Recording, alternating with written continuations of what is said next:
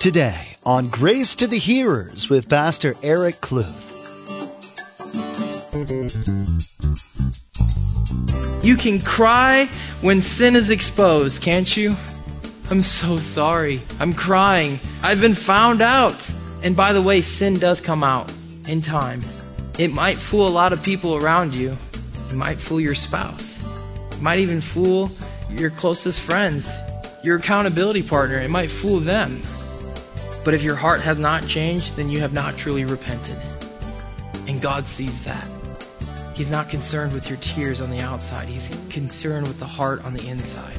God disciplines His children. He does not judge them. Sometimes discipline may appear to be a form of judgment, but in actuality, it's instruction and guidance from His loving hand. When God disciplines His children, it's always a good thing, even when it seems to be judgment on the surface. It is for our benefit. Let's join Pastor Eric in the book of Judges, chapter 2, verse 1, with today's study. Being disciplined is a good thing. It helps you learn. And the thing is, you guys, it's foolish to not take correction. It's foolish to not take correction. The Bible says in Proverbs 12:1, whoever loves instruction loves knowledge, but who hates correction is stupid. I don't need to expand. And so here in verses 1 through 6, we are going to see the children of Israel get corrected for their disobedience to God when God said, drive out the inhabitants of the land. This is a problem. They disobeyed.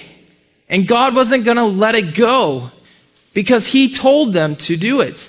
And when you don't do what God says, what is that called? Sin. Disobedience. And so God is going to deal with that because God is a perfect God. And so we will see that tonight. And you guys, again, know that we naturally do not, and we want to do everything that we possibly can to avoid discipline, right? But again, discipline is a good thing because discipline shows love. It says this in Proverbs 3:11, my child, don't reject the Lord's discipline, and don't be upset when He corrects you. If God didn't correct the children of Israel, what would that be telling them? I don't care. Whatever. I don't care about you.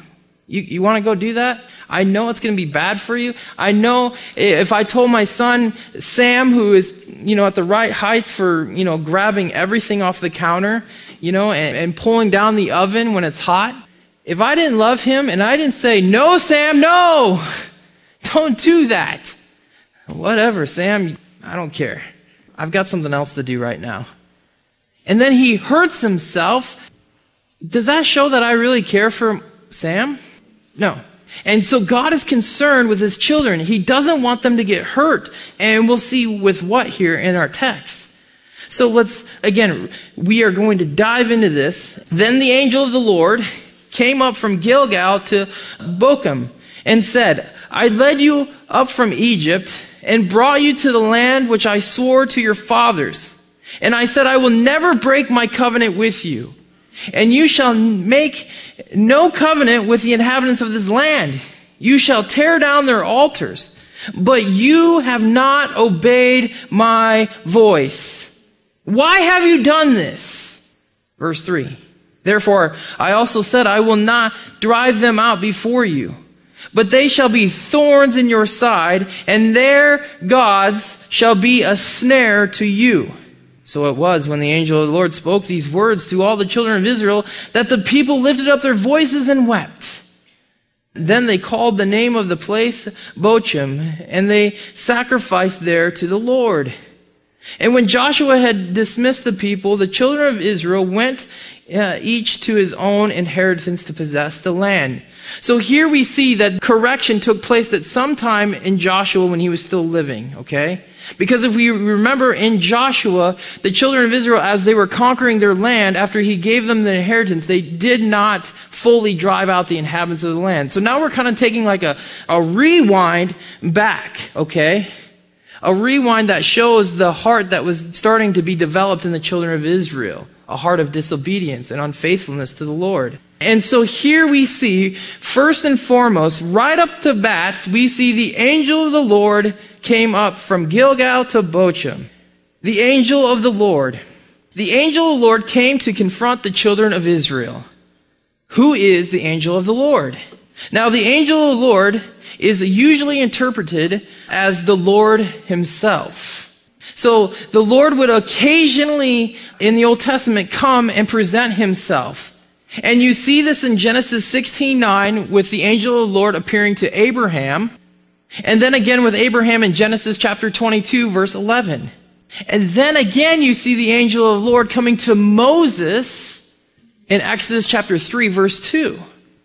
Now, I believe that the angel of the Lord was Jesus in a pre-incarnation appearance.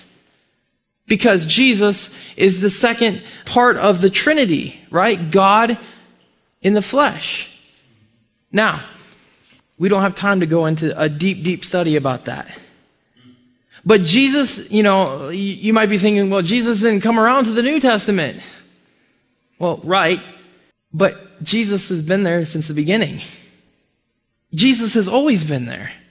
In fact, John in his gospel tells us this in John chapter 1, verse 1. In the beginning was the Word, and the Word was with God, and the Word was God. And then he continued in his gospel in verse 14 of chapter 1. He says, and the Word became flesh and dwelt among us. And we beheld his glory. The glory is the only begotten of the Father, full of grace and truth. This tells me, guys, that Jesus Christ was in the beginning. So who am I to say that this couldn't be Jesus appearing to Moses or to Abraham or even to the children of Israel here? Jesus himself said, I am the Alpha and the Omega, the beginning and the end, the first and the last. I don't know if you guys know this, but Jesus is God. Okay. And Jesus has always been, and he will always be. So going back to our text, the angel of the Lord came up to Gilgal, right, to Bochum, to confront the issue of the children of Israel. So he goes in and he says, I led you up from Egypt and brought you to the land which I swore to your fathers. And I said, I will never break my covenant with you. He starts in, and first of all, let me just say, if the Lord has to come down to correct you, it is a big deal. It is a big deal. It's huge, okay? So he comes down and he starts and he says, I'm going to start reminding you guys of my faithfulness. I brought you out of the land of Egypt, out of slavery, out of bondage. I pulled you out of that. Do you guys remember? I pulled you out of slavery. You were under the hand of Pharaoh and I took you out of there. Took you through the Red Sea. I brought you out of the land of Egypt. And then God goes into saying, I will never break my covenant with you. And you shall make no covenant with the inhabitants of this land. You shall tear down their altars. So God was clear in Deuteronomy when he told the children of Israel, when you get into the promised land, to drive out the inhabitants of the land, to get rid of everything, because he was giving them the promised land. He wanted the full worship to him. And so he tells them, I will never break my covenant with you. I promised that I would give you the promised land. God doesn't break his promises. The Lord tells him, I told you to get rid of these guys. Man, God's being mean. He's being mean here. Is it really that big deal that you have new neighbors? They're a little different, but no, God was being loving here because he was concerned for the heart of his children. And Israel, as we've read in Joshua, and now again, we've learned again, they were disobedient to the Lord because they did not do it. And we learned that last week. Verse 27 last week. However, Manasseh did not drive out the inhabitants of Beth Shean. They were disobedient. So we hear the Lord confronting the disobedience. He wants answers. He wants answers because if you see in the text, he says, but you have not obeyed my voice. Why have you done this? And if you're a parent, I love this question. Because I say to my kids, why have you done this? And you know what the common response is? I don't know. I don't want to hear that. I want to know why you did it. And God wants to know why you did this. This isn't just like, why did you do this? Why have you not obeyed my voice? Why have you not obeyed my voice? This is a problem, and God knew it was a problem, because if you guys caught it in verse 3, he says that, therefore I will not drive them out before you, but they shall be thorns in your side, and their God shall be a snare to you. God knew that their gods, their false gods, would make the children of Israel fall into a trap. And so he's like, what are you doing? Why are you doing this? I don't know. Like any parent would ask, why? So here we see, again, the Lord confronting the disobedience. But I want to zoom in what the end of verse 1 says. When the Lord says, I will never break my covenant with you. What a powerful statement. I will never break my covenant with you. Hey, this is good news. Why is this good news? It's good news because God means what he says, and he sticks to his word. And so this is really good news for us because we have a new covenant in Jesus Christ.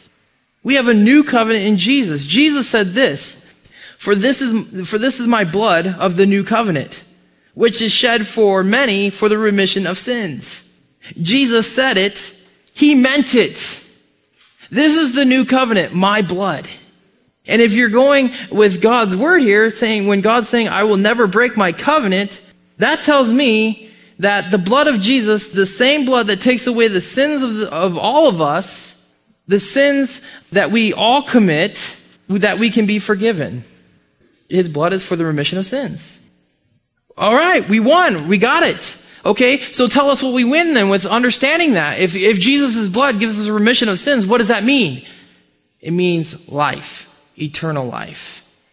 Wow, eternal life. And so God has established a new covenant. The old covenant is the law and is no more. Why is it no more? Because Jesus has fulfilled it. Romans says in Romans 10:4, for Christ is the end of the law for righteousness to everyone who believes. Jesus said, do not think that I came to destroy the law or the prophets. I did not come to destroy, but to fulfill. To partake in this new covenant of God, you need to believe. Believe in what? John 6:29. Jesus answered and said to them, this is the work of God, that you believe in him who he sent. John 3:18. He who believes in him is not condemned, but he who does not believe is condemned already, because he has not believed in the name of the only begotten Son of God. The new covenant is for remission of sins, which only comes through the blood of Jesus Christ. And not by your works, not by how good you are, not how good looking you are, or how ugly you are.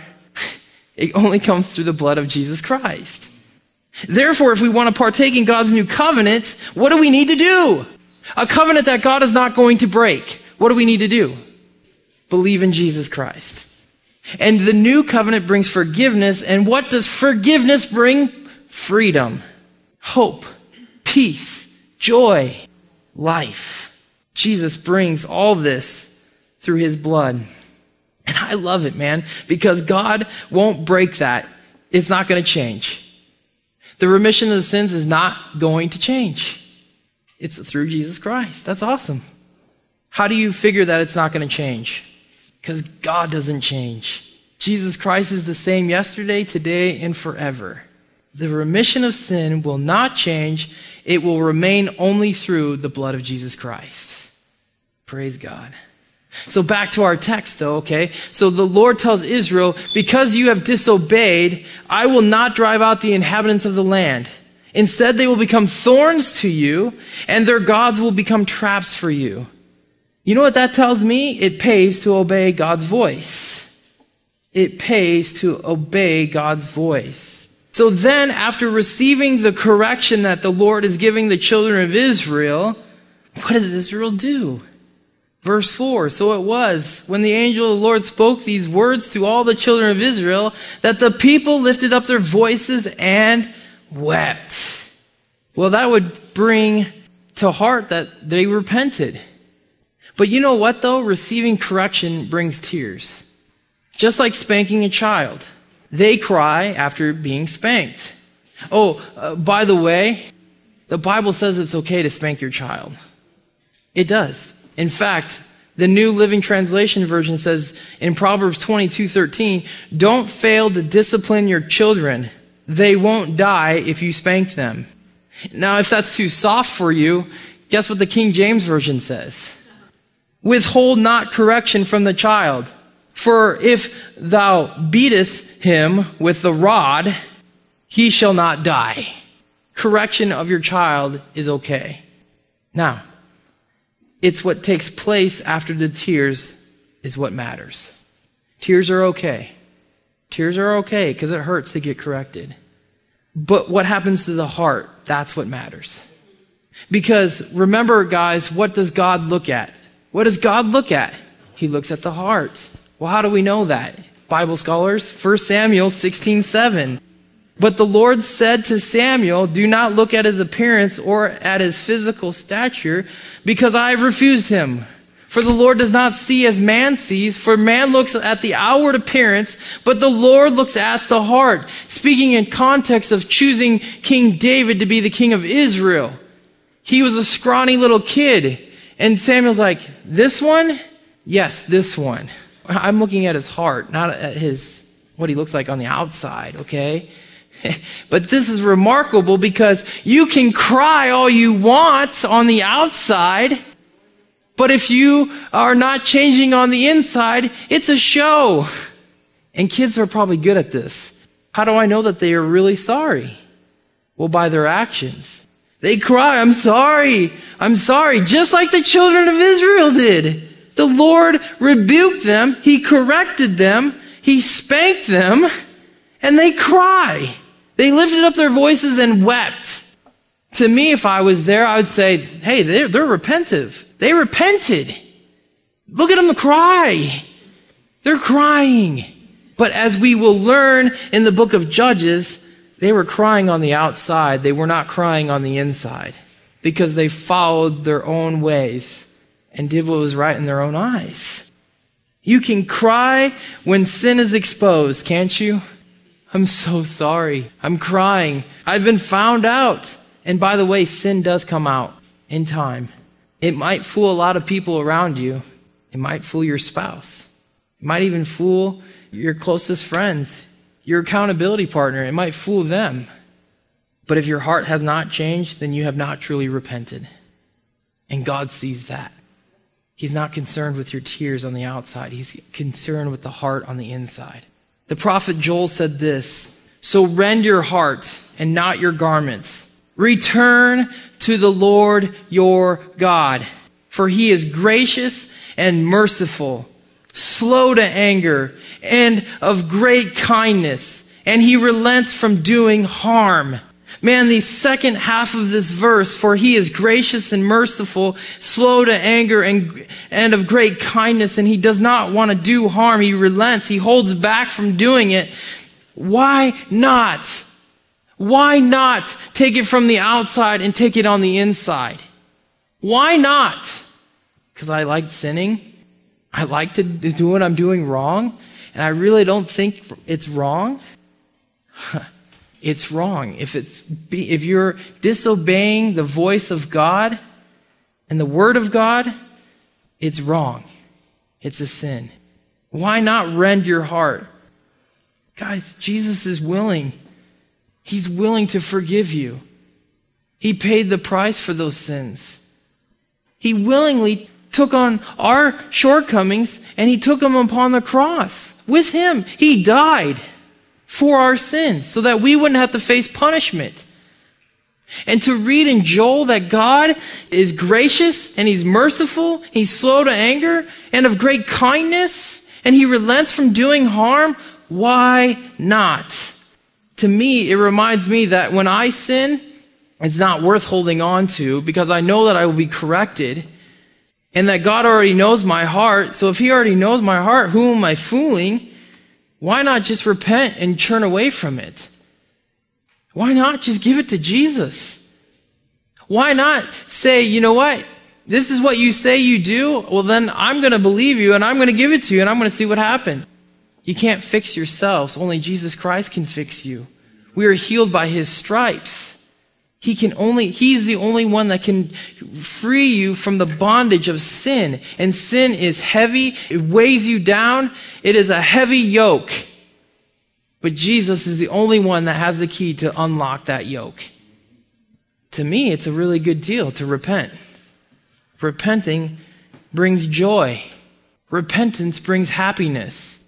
Repentance brings freedom. I don't know who wouldn't want joy, happiness, and freedom. I think we all want those things. So repentance comes from the heart, you guys.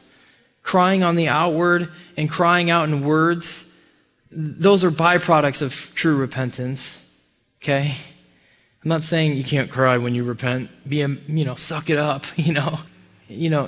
Those are byproducts of repentance, because I know when my heart is truly hurt and burdened, and when I'm crying out to the Lord, my face is wet. When I'm repenting to the Lord, but it's the heart that needs true repentance. The children of Israel get corrected by God, and as we move forward, we will see in the rest of chapter 2 in the weeks to come, Lord willing, we will see them become more and more unfaithful to the Lord. More and more unfaithful to God. This correction didn't last. It didn't last. It didn't last. So if God has corrected you, or maybe you're being corrected by God over an issue, listen. Again, going back to the title of the message, right? If you deserve it, take it. Correction is a good thing from the Lord because he loves you. It says this in Job chapter 5, verse 17. Behold, happy is the man whom God corrects. Therefore, do not despise the chastening of the Almighty. Happy is the man whom God corrects. I want to be happy. So I'm going to take it. If I mess up, I want to take God's correction because I know that he loves me unconditionally and he knows what's best for me.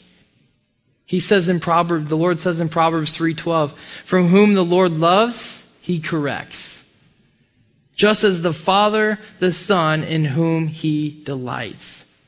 Parents, if you've had the joy of parenting, which would make you a parent, if you've had children around you at all, you love them so much and you want the best for them. And you will do whatever it takes. If that means a little swat on the behind to change them from doing something that's going to harm them, you're going to do it. Not out of anger, not because you're mean, because you love them. You love them and you don't want them to get hurt. You don't want them to go down the wrong path. I'm going to take your keys away because I don't want you to sneak out and get hit in a car accident because you wanted to be going to parties. I hate you, Dad. I love you, son. And that's exactly what God does with us. And so if we're being disciplined, man, be happy because that shows you that God loves you. That's awesome. God corrects because he loves you and he cares for you. But I always go back to what I said earlier. It's better to just obey. Obey. Obey in the first place. Just obey him. Trust in him. And as we learned in Deuteronomy 28, you'll be blessed if you obey the word of God. Well, that's all the time we have for today here on Grace to the Hearers with Eric Kluth of Calvary Chapel, Coolidge. Don't forget to join us next time as we continue our verse-by-verse study through the book of Judges. Now, as we mentioned at the beginning of today's program, we'd like to make available to you a free copy of today's message. We can send you a copy of today's message on audio CD when you email us at info@gracetothehearers.com. That's info@gracetothehearers.com. Or you can listen to or download the message as originally recorded at Calvary Chapel, Coolidge. Just visit our website at www.gracetothehearers.com. If you can't get to your computer to download or place your order, you can always call us at 520-723-7047. We'll be happy to help you. Again, that number to call is 520-723-7047.